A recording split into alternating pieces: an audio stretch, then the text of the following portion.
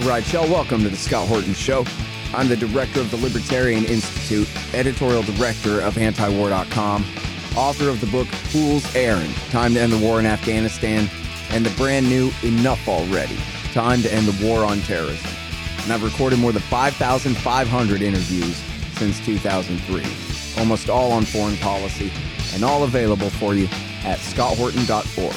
You can sign up for the podcast feed there, and the full interview archive is also available at youtube.com/Scott Horton Show.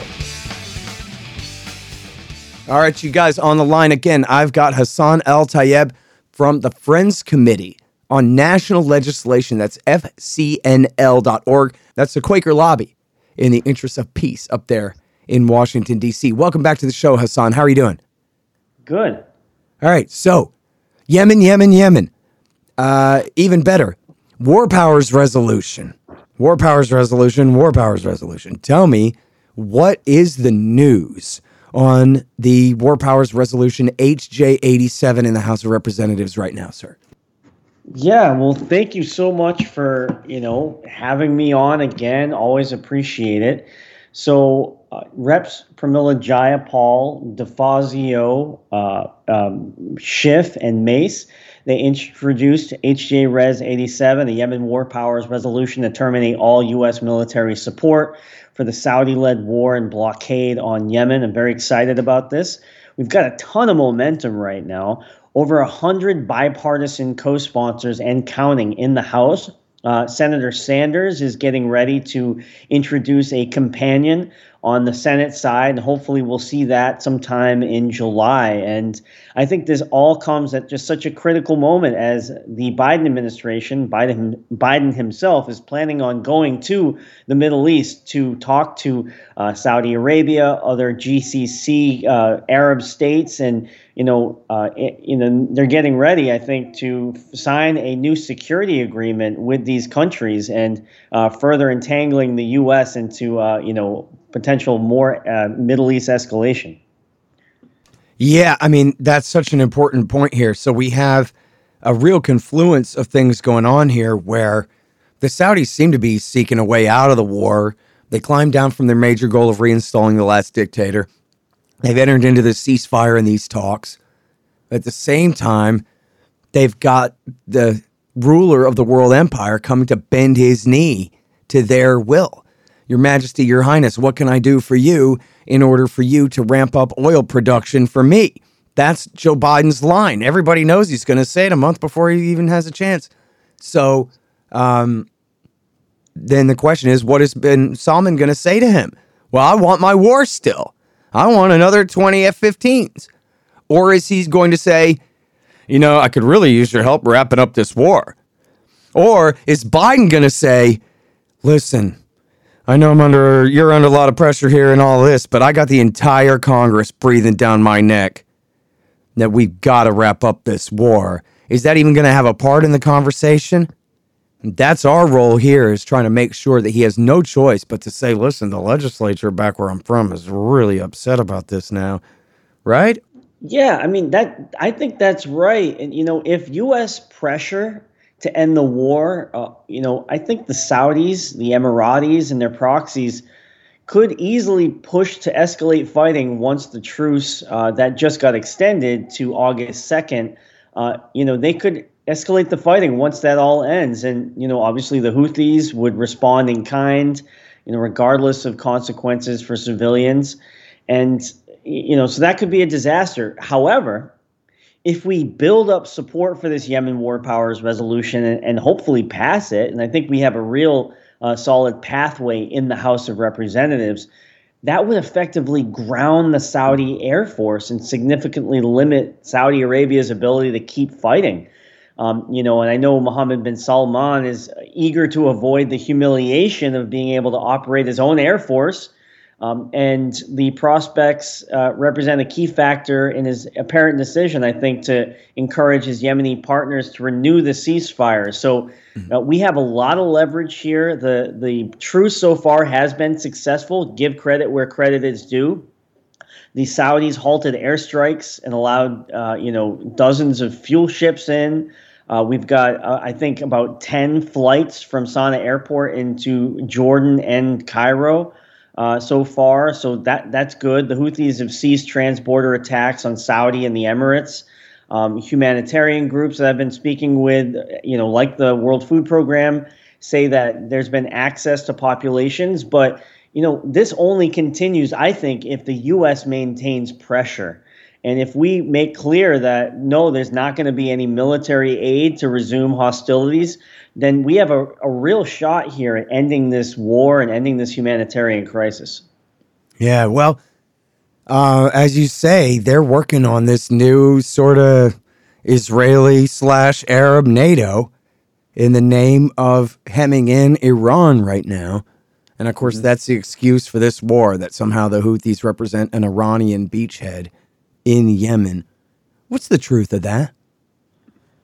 Yeah, so I think, this to me seems like a potential boon for weapons dealers.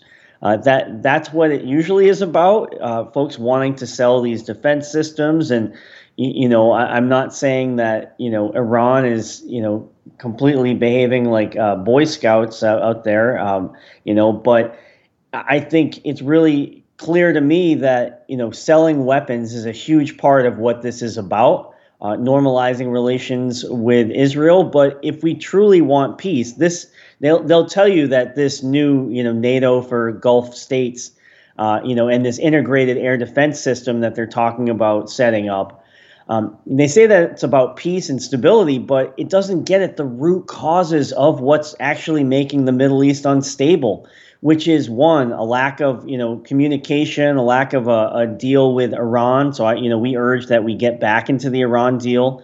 There's flaws with that approach, in my opinion, but I think it's the best thing we got right now. We got to end this war in Yemen, try to end U.S. support for the Saudi coalition, try to, get a nationwide ceasefire that's permanent, and also deal with the Palestinian-Israeli conflict. And, that's how we actually bring about peace. But further entangling the U.S. military to be this regional hegemon doesn't encourage, Saudi and Iran to share the Middle East. It just increases impunity for Saudi Arabia's horrible behavior. Well, I'll tell you, that's just totally true. As we saw the last time, I'm sure you and I discussed this the last time, Congress passed the War Powers Resolution, and yes, Trump did veto it. But the UAE then immediately pulled their main army. They left their militia on the ground, including AQAP, but they pulled their main ground force out of the country, and they sent an ambassador straight to Tehran. And I can't remember, I think it was just when Biden announced, and it was a lie, but he announced that he was ending support for the war in very early February 2021 when he first came into office. And then the Saudis immediately sent ambassadors or diplomats, whoever it was exactly, I'm not sure, to Baghdad to meet with the Iranians. And so we could see how, there's this mythology that America has to hold the whole world together. It's all going to tear itself apart. But it turns out that actually Saudi and Israel like to talk a lot tougher because they know that we have their back. But if they had to handle business on their own rather than launching a war, they're much more likely to launch a diplomatic effort to resolve conflicts, which is just the same. Obviously, it's a moral hazard, same in economics, right? If you tell a Wall Street bank they'll get a Greenspan put, then they're going to make loans to people who can't pay them back. That's just how it is. If you shield them from all accountability and all consequences for their actions, then they're going to misbehave. But you're right, absolutely. When we saw, negotiations for a cessation of hostilities over the port city of Hodeidah, Yemen's largest port, in 2018, U.S. actions were critical in influencing what happened. Congress had just passed a War Powers Resolution, and they agreed to, that Hodeidah ceasefire the same day. And then the Congress basically forced an end to mid-air refueling of Saudi warplanes. So, and then we saw a real reduction in cross-border attacks by Saudi and the Houthis. So we have this whole historical pattern of when Congress reasserts its Article I war authority, when Republicans and Democrats come together and do something productive, it actually really helps. And so this new Yemen WPR You know, it invokes Congress's constitutional war powers under the War Powers Act in 1973 to terminate that participation. And, you know, if passed, this resolution, it's designed to prohibit the U.S. military from providing things like intelligence sharing, logistical support, the maintenance, the spare parts. And all of these are critical. You know, the entire Saudi air fleet is absolutely dependent on the daily transfer of these, you know, just the spare parts and maintenance alone could ground these planes. So we have a ton of leverage here. The Saudis don't want to risk that, despite, you know, the posture that they're giving that, you know, we're not going to, you know, despite the posture, they really are dependent. And I think if we exercise all the leverage that we have, you know, we could end this war. Yeah. Look, I totally agree with that, but I admit, too, it's a slippery slope argument. People are coming to me on Twitter and saying, look, so I call my congressman, then what? Well, if enough of us call, and it's going to take tens of thousands of calls, it's going to take a real movement. It's going to take some celebrities picking this thing up and retweeting it or something, I don't know, something big. We need to get it passed. We need to get it passed with huge margins, especially if we can get it passed with veto-proof margins. That'd be nice, although maybe that's just a fantasy. But we definitely need to get it passed with huge margins. And then there's a real question right there whether Biden would just do like Trump and veto the thing, or whether he would say, okay, well, I did say I was ending the war and now I have Congress kind of. I think politically it'd be tougher for him to veto it than it was for Trump, but maybe not that much tougher. You know what I mean? I don't know. It's going to take a lot of pressure. And then he's got to be able to say to the Saudis, look, man, I kind of don't have a choice here. We want to move forward on our new NATO, and we want to move forward on, you know, you lowering my gas price and these kinds of things. We're going to have to wrap up this war rather than, okay, I'll let you keep the war going and I'll help you keep it going as long as you do what I want on these other issues. And so that's, you know, look, unless the Senate is going to remove the president from power, he can do whatever he wants, right? He is the world emperor. If he wants to declare war on the Houthis and send the infantry tomorrow, they can't really stop him. You know, he reserves the right for a nuclear first strike on non-nuclear weapon states. Yep. So he can do whatever he wants. But the question is the politics of the situation. It's not the rule of law and the Constitution. It's the politics of the situation. Is there this massive groundswell of pressure that insists that something be done about this now or not? That's really what it comes down to. And then we hope that the dominoes fall down in the right direction to really push this thing to a close. You know, I hate to say that, but it is what it is. Not a limited republic. I think what you're saying, you know, I agree with a lot of what you're saying here, and getting that groundswell of support, changing the politics and the political dynamics. I would argue the fact that we even have a ceasefire, the fact that Biden even took the steps he has already, granted not far enough, but I think it was an improvement to end support for the targeting assistance that did happen, or at least allegedly happened under the Biden administration. And, you know, those policy changes were, you know, in as a result of all this congressional pressure and civil society pressure. So, you know, that needs to continue. I swear, every single day I check the co-sponsor list, and it just, every day we get a couple more and a couple more. And in less than 3 weeks, we have over 100 co-sponsors on this bill. And this isn't just AOC, Ilhan Omar, Rashida Tlaib, you know, much respect to them, but it's a very diverse coalition, not just super progressives that are behind this effort. We have frontline Democrats. We've got, you know, Republicans like Rep. Mace. We've got Freedom Caucus folks and other libertarian folks as well, like Andy Biggs, Rep. Gates. Marjorie Taylor Greene just got on the bill as well. Gosar. You know, when you've got AOC and Gosar on the same bill, you know, you're onto something, I think. I think it's just super important that we have a bipartisan resolution here, and that's what's needed to continue to build that support and show that there's not going to be a military solution that involves the U.S. military in this war in Yemen. You know, if this truce breaks down, the U.S.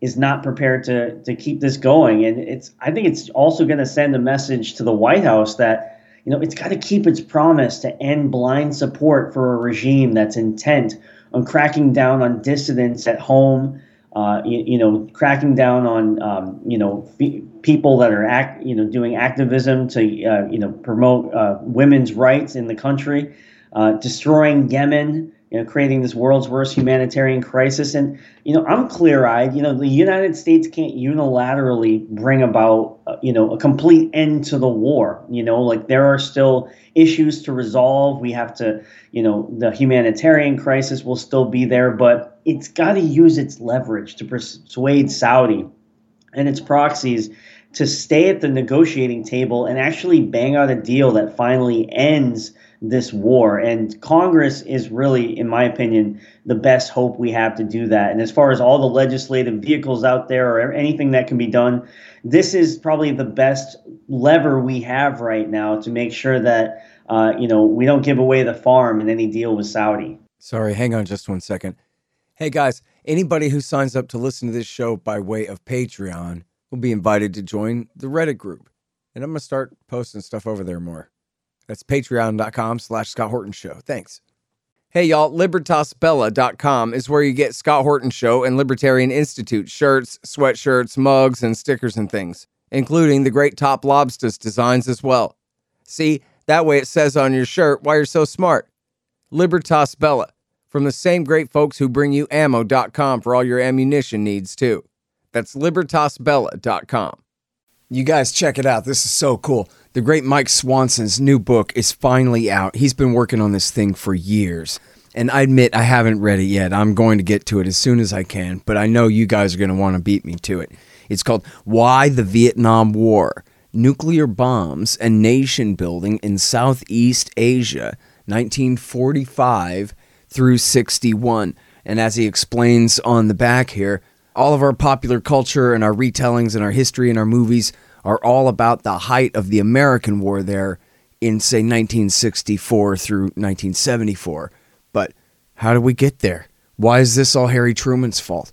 Find out in Why the Vietnam War by the great Mike Swanson. Available now. Yeah, well, that's really great that you mentioned, more and more of these Republicans signing on. I didn't know that Green had signed on. I saw that Matt Gaetz had.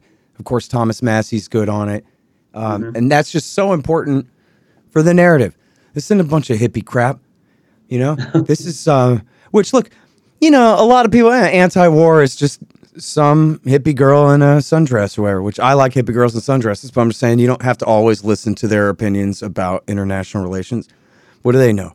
And people think that. But the thing is, we have lots of really nice hippie girls in sundresses, and we also have... Maybe be in a better place if more people did listen to those. Yeah, seriously. In sundresses, but... It's true, but then the thing is we have them, but then we also have right-wingers, avowed right-wingers, nationalists, America Firsters, people who, to them, conservatives are the liberal Republicans. Like the conservatives used to be the right compared to the liberal Republicans. These people are against it too. Donald Trump said America first. America first means, well, and yeah, he continued the war for 4 years straight, strictly for the money. But he said America first, and that means it's okay to not believe in this crap and to not want to continue it. And that's the most important part, is that it's a good, solid, money-saving, blowback preventing conservative position to be against all this adventurism in foreign policy. And after all, I mean, when you read Obama's excuse for starting this war, it wasn't that the Houthis had done anything to us. His Central Command was passing them intelligence to kill al-Qaeda guys with at the time that he switched sides in this war, and he did it to placate the Saudis. His administration told the New York Times, well, we had to placate the Saudis because they were upset. You start a 7-year war of genocide and treason to make your client state feel better? And a liberal Democrat did that. That means it's the conservative Republican thing, or even the further right Republican thing to oppose it. Should be easy enough, Yeah, well, and I think that bipartisanship, obviously we're in a very fragile moment in our democracy where it seems like there's not a lot we agree on these days, but you know, this is really something that we can all agree on. You know, that we should not be supporting the Saudi war in Yemen. We know it's worked in the past to kind of de-escalate the situation.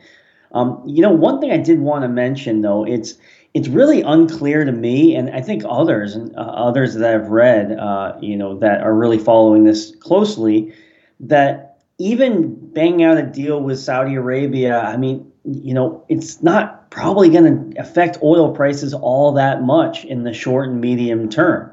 And, you know, I think the verdict's really still out if, you know, Saudi Arabia could even, you know, significantly, you know, ease the prices at the pump here in the US. That's such an important point. I mean, look, it's not like there's a restriction in supply, or, I mean, there is in a few places from some regulations and so forth. But for the most part, the problem is monetary inflation. They devalued the money. And then they blame everybody for raising their prices, except for the people who devalued the money in the first place and forced them all to. And that goes for the local, you know, hot dog stand and for Exxon too.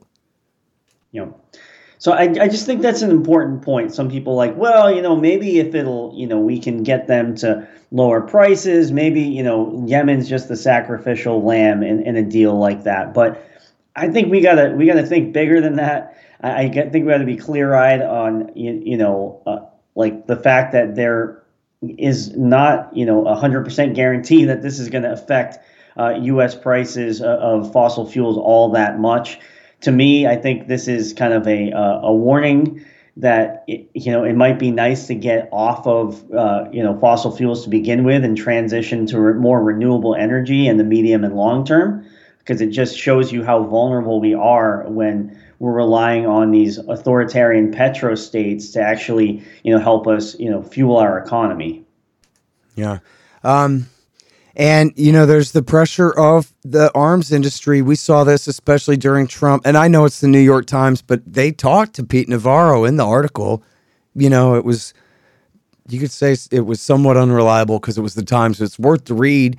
And I think it's pretty clear that Raytheon and Pete Navarro set up this relationship in order to essentially what happened was the Trump tariffs on China had angered industry because it disrupted so many supply chains and so forth. And so Pete Navarro said, well, I know how we'll keep the manufacturing sector happy. We'll funnel billions directly into Raytheon, as though that's the manufacturing sector. But anyway, that was what they could do, was give these direct transfer welfare payments to the arms industry. And then, well, they needed a place to shoot all those missiles at people. So it was, and when it came to him vetoing the bill, according to the New York Times, it was pressure from Raytheon on Pete Navarro, who told Trump, you can't go along with this war powers resolution. You have to veto it and keep the war going. And it was directly at the behest of the lobbyists for the cruise missile manufacturers. So, I mean, you can't even make up stuff like that. I guess the New York Times could, but they weren't. You know, that's the reality. That's the shape of politics in America. The arms industry has simply captured our national government. You might not even call it a national government at all. It might just be the actual implementation arm of Lockheed and Raytheon Incorporated, you know, with access to all of our pocketbooks. So I think this is just super important. One piece of hope I'll give is that, you know, when we do this stuff in public, I've noticed over the past, several years I've been working specifically on this conflict in Yemen, is that when we do stuff in public, we tend to win because no one wants to have to go on Fox News, MSNBC, CNN, or wherever to explain why they supported the Saudi-led coalition's bombing of school buses in hospitals and weddings in Yemen. So they don't want to do that. And that's why I think the War Powers Resolution is so great and so important, because it can get votes on the floor. And when you get those votes on the floor, people have to vote yes or vote no or vote present. Those are their options, or not show up at all, which some do. But then they have to actually explain their vote, and primary challenges happen if they vote the wrong way. So That's what I would urge people to do, is continuing to force the questions, not just here, but everywhere. If we've got troops in Syria, we got to ask, why are we still in Syria? Or why do we have, military engagements all over the world fighting this war on terror when it just seems to, make the war on terror worse? So we have to start asking these hard questions and putting votes on the floor for people to, say yes or no to. And this Yemen situation, to me, is a model of how we need to, go moving forward. For population and folks in the country that actually want to see a more humane and accountable foreign policy. Okay, I got one more rant, then I'm going to turn it over to you for one more question. And this one is just for people if you live in a Republican district. Oh, you might know this. Here's my preface for this. As promised, the Libertarian Party is at your service, you and the Yemen peace activists.